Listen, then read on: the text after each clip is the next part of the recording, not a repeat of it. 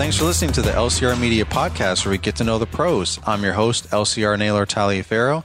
And on today's episode, another Podcast Summit 2023 episode here at Allman HQ, sponsored by Kohler Engines. We are having a great time networking and a lot of folks showing up. And I am joined by Amanda Linder and John Linder. Nice. So let's tell your story, like, you know, what you guys do and how you got there, and we'll go from there. Who wants to go first? Take it away. Well, started the business in 2000 as most people do, just pushing around a lawnmower. And then 2007, we got married. And then that kind of around that time started branching into hardscapes. And then 2000. We're going to say 18. We switched away from the maintenance end, the pushing the mowers, and moved exclusively to hardscape installation. And that's what we've been doing for the last few years. Nice. What made you guys really like focus on all this? What was there a transition like to get into this industry? Transition to get into hardscapes? Just like the green industry in general, like all the different things. I started out even before 2000. In 94, I was 14. Wow. And I was pushing a lawnmower with my buddy, and before we could even drive. And so that's how it started. My dad's in the concrete industry. Nice. So I worked with him for a couple summers, just briefly. So I got a little taste of the construction end, and eventually doing the grass, just doing it for so long, I used to love it and kind of fell out of love with it, and I'm kind of allergic to a lot of the things that pollen and cutting grass. So it's it beat me up that way. And then and Amanda kind of talked me into, she said, like, that I paid my dues and it's time to switch over to do something that we enjoy a little bit more. Time to pivot out of that. I gotcha. Yeah. So you guys work together? Are you a husband-wife team? Yes. We do. Nice. Yeah. And what is your role? Are you out there right there with him, like Caleb and Brittany Allman, moving? No, pavers I don't. I come out on job sites occasionally, but I'll say the most physical thing I've done is sanding a patio. So, but I handle all the incoming calls, estimate requests, the estimates themselves, design work, contracts, getting permits secured, and engineering for projects. Nice. How big of a projects do you guys do? Do you work with just residential, or do you do some commercial? Now that we used to do commercial when we did the maintenance, especially like with plowing, when we did that was almost exclusively commercial. But almost everything we do now is residential. We do a small amount of commercial, but it's okay. Yeah, mainly all residential. Yeah. And what do you guys like specialize in? Sorry. Walls and pavers, essentially. Yeah. So like walls and pavers. So like doing patios and retaining walls, things like that you're talking about? Yeah. We really like the engineered walls, the things that are, require engineer permits and, doing it properly, that a lot of kind of anything over 4 foot tall. Yeah. Gotcha. Yeah. There's a lot of structural things involved in that, right? Mm-hmm. What about that do you like so much? That a lot of people can't do them and do them well. And, we kind of found a niche to do that. And, it's a slow and steady process. Yeah. More akin to pavers, versus like concrete.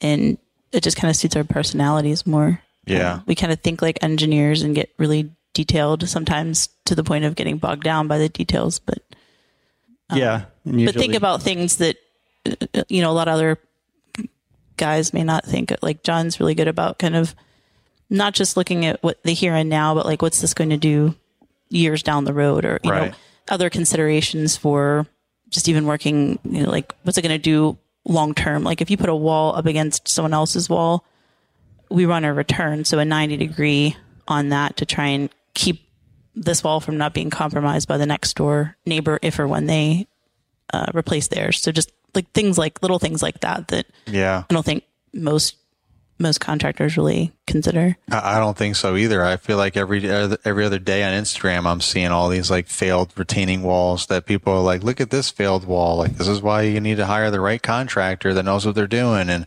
it's like the right contractor seems to be contacted after the fact to like fix whatever has happened. And now it's like a whole another mess, I would imagine. You just have to like dig it all up and start from scratch. Yeah. So that's cool that you guys are really focused on that. And for sure, like you said, that it's kind of like a niche in and of itself, like doing it the right way, because I don't know why so many people do it the wrong way. I'm not sure if it's something that they just don't know or it's too much work or what. I don't know. Like, why would you cut a corner like that? Why would you not think that this wall might fail? A lot of there's no requirement. There's absolutely no minimum threshold. You can say I'm cutting grass for 10 years and all of a sudden I'm building an engineered retaining wall. It's 20 feet tall. There's nothing stopping you. Wow.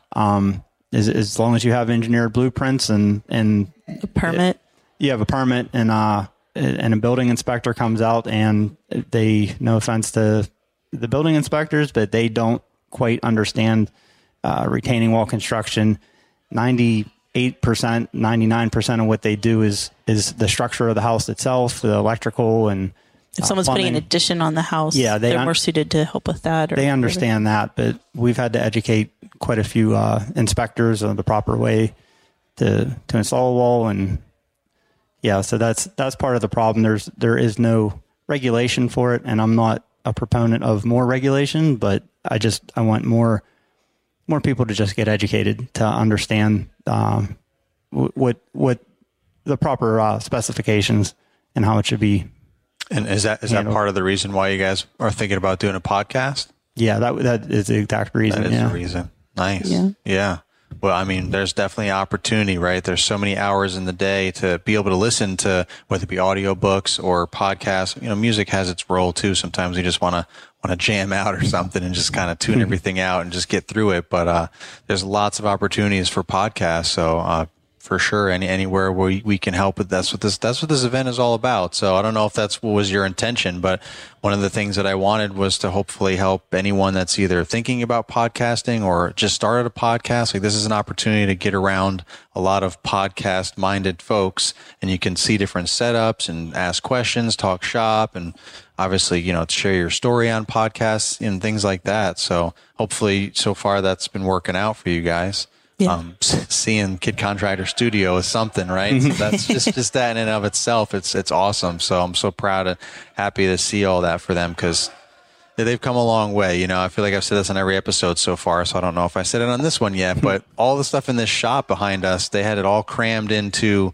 a bunch of storage units. It's just amazing to see how far that to this. It's like, wow, I'm so happy for them. So it's been a long time coming. So, before I got a little sidetracked with the podcast, I wanted to ask you guys a little bit more about your business. Do you have? Is it just the two of you? Do you have any employees, or what's the setup go for that? We do have one employee right now. I'm looking to add at least one, probably two more this year, just to take some of the workload off of me, but also to make it more of a company atmosphere. Right. So make it a little bit more of a destination. Yeah, get that company culture. Exactly. Yeah, instead of like the one guy in a truck culture. Yeah. It's tough to go from that because you're right, like you can't just start out with company culture. You have to build that, grow that. You need customers and, the right revenue, and it's a process, right? So that's the most difficult thing I found, which I'm assuming is not just only me,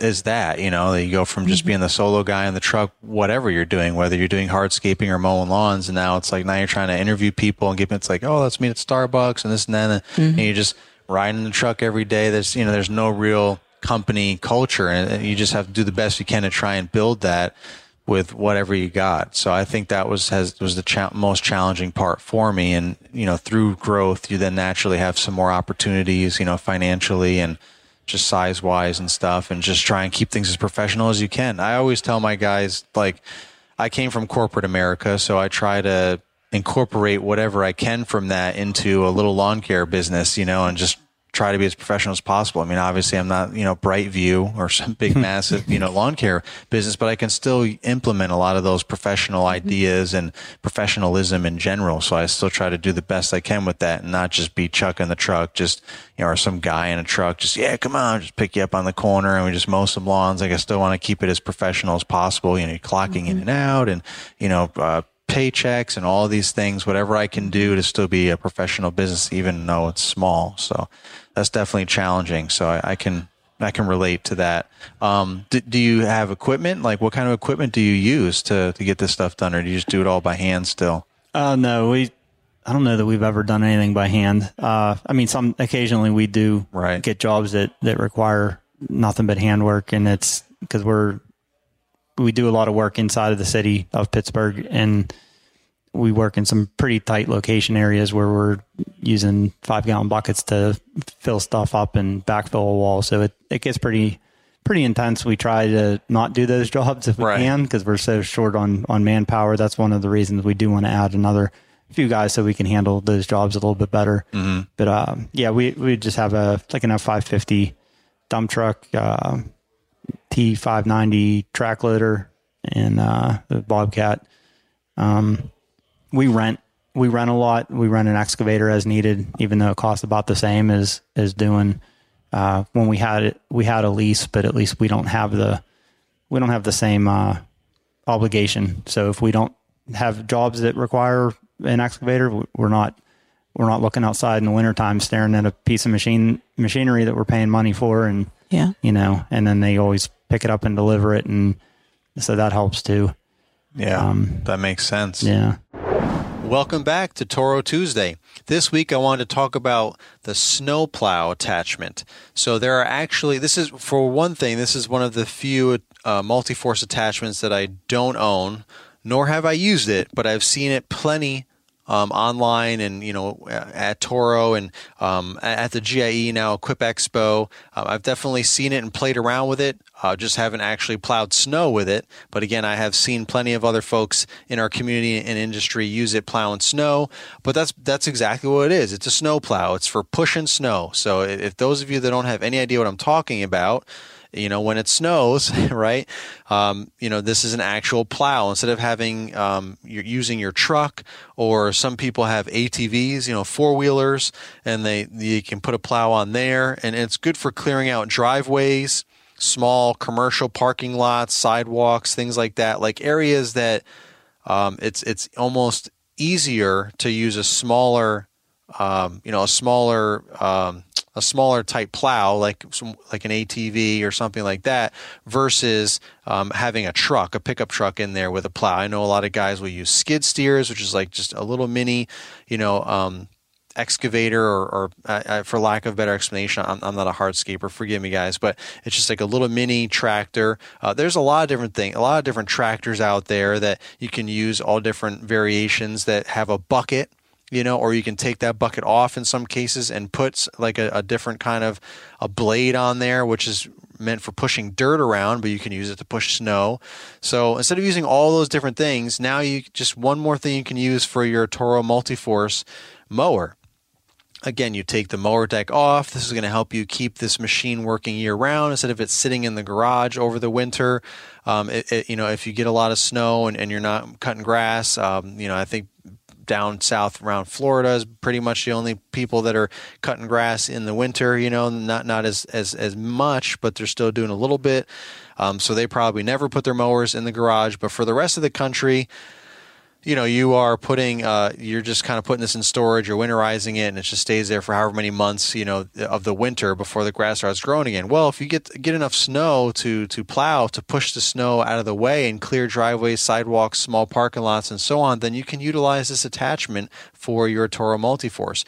There's a couple of different sizes, couple of different add-ons and variations of the snow plow. They just had one, starting out back in 2016 or shortly after, but now over the years, they've come out with a couple different versions, or a few different versions and varieties of it.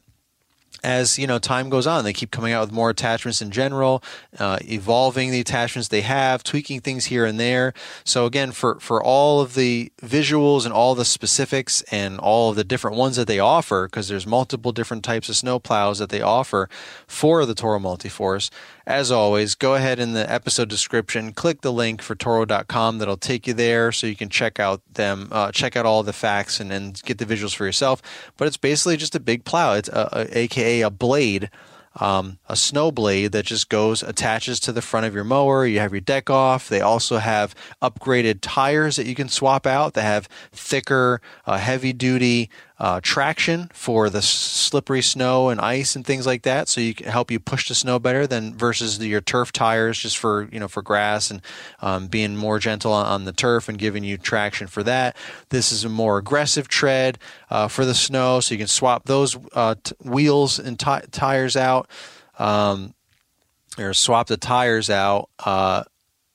I'm sorry, it's a whole kit, wheel and tire. And you can also get a weight kit, which is highly recommended to put in the wheel, which gives you more weight down back behind there where the wheels are, so that it can help you push the snow, right? So if you're pushing the snow, it's going to be adding some force to the mower. This way you're not kind of slipping and sliding. So that helps reduce all of that. So you can just get your mower and you can get all the smaller areas and you can push all that. You can still use a pickup truck or any other bigger pieces of equipment to push larger areas. But for the smaller, tighter areas, you can use the mower with the plow on it for that. So that was one of the first attachments that they came out with, and I know it's been heavily utilized throughout the community and the industry. Like I said, I've seen it plenty and played around with it a little bit, just haven't really pushed snow. Around here in Central Virginia, we don't get a whole lot of snow, so it's not enough for me to even invest in something like that.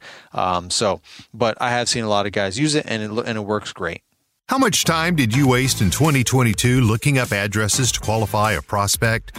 Probably a lot more than you realize. Losing time is losing money. Well, we have a solution for you. It's called My Service Area. My Service Area quickly pre-qualifies prospects based on their address and the specific profitable service area that you have created. Don't take our word for it. Here's what Charles from Stepping Stone Landscaping says about using My Service Area. My Service Area has quickly become an essential tool. The setup was easy, amazing customer service, and most importantly, it saves me money. My Service Area is a no-brainer solution to a very common time-wasting problem of looking up addresses. I highly recommend adding My Service Area to your website before the next spring rush. You know, Naylor talks about creating dense routes, and My Service Area is certainly a tool that can help you fine-tune your routes. Well, thank you, Charles. Now really is the best time to get started so that you will be in a great position to conquer 2023. Visit myservicearea.com/LCR for a very special offer that will only be available for a limited time. The link will be in the description. myservicearea.com/LCR. Well, what are some of your goals with your equipment setup? Do you have any big purchases or small purchases coming up that you're trying to budget and plan for? I don't think so. A truck soon. We used to have a lot more debt, and one of our goals is to have sustainable, slower growth. So it's kind of, it's not as exciting as getting all the equipment and having it, but just trying to pay some things down before we commit to more. And that's where running the excavator right now, if we're paying the same, but we don't have the maintenance costs, there's always a trade-off. And if we need a larger machine, like a E50, yes. Yeah. Thanks. And, or a smaller one to fit in a tighter area, then we can just get that. We don't have to actually, like we thought, what if we have an E35, but we need an E50? Now we're paying for two machines. Yeah. While one sits there. So. Yeah. Yeah. It's definitely something to figure out and plan for, because that's really smart. Like you were saying, you want to use everything you have. You don't want things just sitting around. It's like, for me, it's like, I could probably use a dump trailer or a dump truck, but it's like, I mean, what's the point of doing that? And then it's just not being utilized as much. Like those are expensive things to just have sitting in a parking spot that you're paying for or whatever, potentially, So yeah, thinking that stuff through. And that's probably why a lot of folks rent too, but that's a whole nother animal in and of itself, right? You don't know what you're going to get half the times, and trying to coordinate all that, everyone's fighting for similar equipment. So logistically that becomes a problem. Then, you get it all planned out and then something happens, material doesn't come in time, or the weather all of a sudden takes a turn for the worse. And now you're like, great, now you have to reschedule everything. So it's definitely easier, right, to have your own stuff, but it's definitely, you have to plan that all out, especially financially, and then maintain it and all that stuff. What about, I know you kind of touched about this a little bit. What are your goals for your business as far as services and size? You said you want to get a couple more guys on board. What else from a company standpoint? Right now we do primarily, as we said, retaining walls and we'll do patios. They're mostly like bare bones. We don't offer a whole lot we never upsell features. So we need to do a better job of just letting clients know, prospects know that these are options and here's the price. And even if they didn't ask for it, without being pushy or anything. But we want to get a little bit more into the outdoor living aspect of the hardscape field, and try and do as much in-house as we can. But we also don't want to, one thing we do is if we don't feel comfortable doing something, we will pass, we'll find someone else. We won't get in over our heads. We've, done that in the past a long time ago, and it's not worth it. So we kind of know what we're capable of. And when we do stretch ourselves, we're not putting ourselves in a position to really have a catastrophic loss of our business or anything like that. Right. Makes sense. Sounds good. What tips do you have for anyone that's into or wants to get into what you guys do with hardscaping and retaining walls? And we kind of talked a little bit about that, but what tips do you have for anyone listening in? Most guys that get into this business aren't in accounting. They aren't business minded necessarily, and they want to do the physical work. And knowing your numbers and knowing all the costs you need to account for is huge. You could, when it comes to hardscapes, and I've heard this about snow plowing too, like people think, okay, if it's snowing or you're doing a hardscape or something, there's so much money to be made in it. It's every piece of the green industry has its own margins and costs and percentages. There's less material and maintenance, a lot more labor. And when it comes to hardscapes, you could have really expensive materials.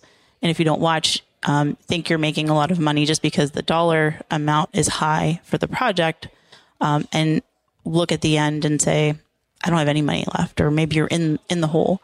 Right. So knowing your numbers is really big. That is really big. We, as you probably know, we talk about that a ton on social media in general, like, YouTube and Instagram and podcasts. And John Pajak is all about knowing your numbers and budgets and everything. Budgets, break evens, and breakdowns, something like that. Or bottom lines. There you go. Budgets, break evens, and bottom lines, something like that. So that is definitely important. Did you have anything you wanted to add to that? It just so many in this field were.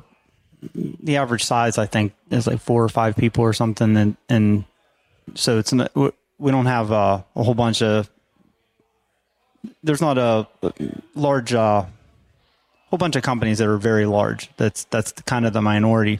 So it is the owner operator who's usually out there every day. And the one thing that happens that I see so often is the owner's out there and jumping on a shovel and doing all the work. And that's fantastic, and driving a truck and running loads. But they're not paying themselves what they would be paying somebody else to do that work. And they're considering that profit. They're calling it profit, but it's not really profit because they didn't pay them what they would have paid somebody else. And I think that's huge. You have to start paying yourself what you would pay somebody else. And that we started doing that, shockingly, not that long ago, only, maybe 5-6 years ago.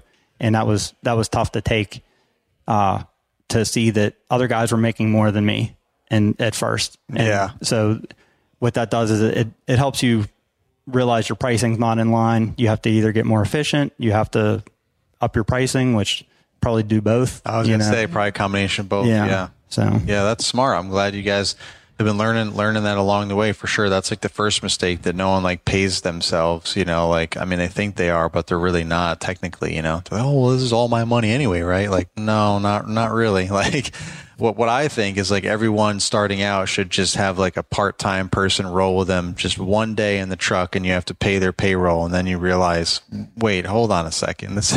Then you realize a lot of things driving all over town and you're paying somebody for that is not cool. Route density becomes a thing, and just your pricing, and just so many things, just so many efficiencies that I think come with that. So, because when you're by yourself all the time, you just kind of take a lot for granted, I feel like, and you're just all lackadaisical about things. Oh, I'm gonna stop and get to McDonald's. I'm gonna do this and that, and you're just living the dream, right? And you're like, I mean, really, are you? Like, you could actually be living the dream if you get your stuff together, So most people have to learn the hard way, unless they stumble upon some of this content that hopefully might help people kind of shorten the learning curve. So. Yeah, thank you guys for being on the episode. But before we go, let's bust out the pod decks.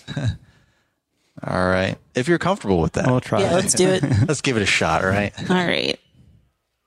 You don't have to answer them. You can pull another one if you think it's something wacky. This is the easiest one. Am I supposed to answer it myself? Yeah, you read it and answer it. Oh, this is so easy. Would you rather have unlimited sushi for life or unlimited tacos for life? Nice. I would not eat sushi for anything, so I would take tacos every day of the week. So he won't even eat cooked, baked, any kind of fish. So so sushi would definitely not be a thing. Yeah. Sushi's an acquired taste, but what's the deal with seafood? You're just not a fan, or are you allergic to it? Or it's just, not a fan. I don't know. Yeah.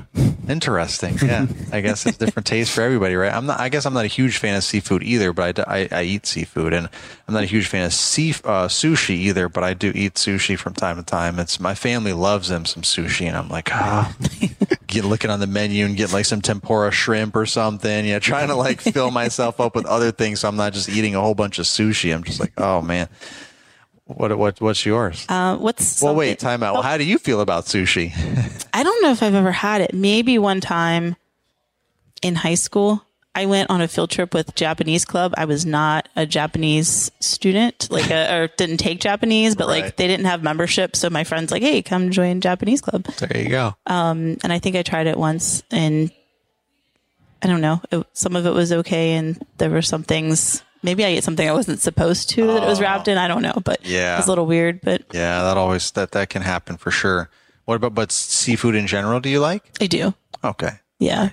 Crab, I guess that's a start, lobster, right? Shrimp. Yeah, I've been eating shrimp like every day this past week. So, and he's not happy about it. He's got to find something else. Like, can I just get a steak? That's it. Yeah. Gotcha. All right. Sorry, I just figured I would ask your opinion on that. Sure. What's something that you've never been able to do well? I can't snap with my left hand. I don't know. Otherwise, you're just a master. And there's probably a lot of things, but that's the most immediate I can think of. That's a good one. I can't. No left snapping. Left snapping. So like it's just better for others. I can do left, but it's not as good as right. So there's a lot of things like that I can do. I can do a lot of interesting things on both sides, like raising both of my eyebrows and things like that. Like, and some people can only do one or none, and that's interesting. It's a totally different, interesting topic than for other people. But yeah, cool. Well, thank you guys for being on this episode. We've got lots of people, I guess, congregating and wandering around. So I want to see what else we can get into and let you guys, mingle and network and take full advantage of this opportunity, hopefully. And thank you to Kohler again for sponsoring the Podcast Summit. And thank you to the Toro Company for sponsoring the LCR Media Podcast. And until the next episode, this is the Lawn Care Rookie signing off.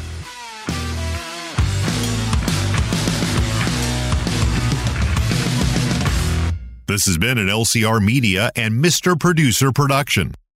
If you own a vehicle with less than 200,000 miles and have an auto warranty about to expire or no warranty coverage at all, listen up. CarShield has a low-cost month-to-month vehicle protection plan that covers more parts than ever. Visit carshield.com/audio to find out how you could pay almost nothing for covered auto repairs. Drivers who activate this vehicle protection today will also receive free roadside assistance, free towing, and car rental options at no additional cost. Get your free quote today at carshield.com/audio. That's carshield.com/audio.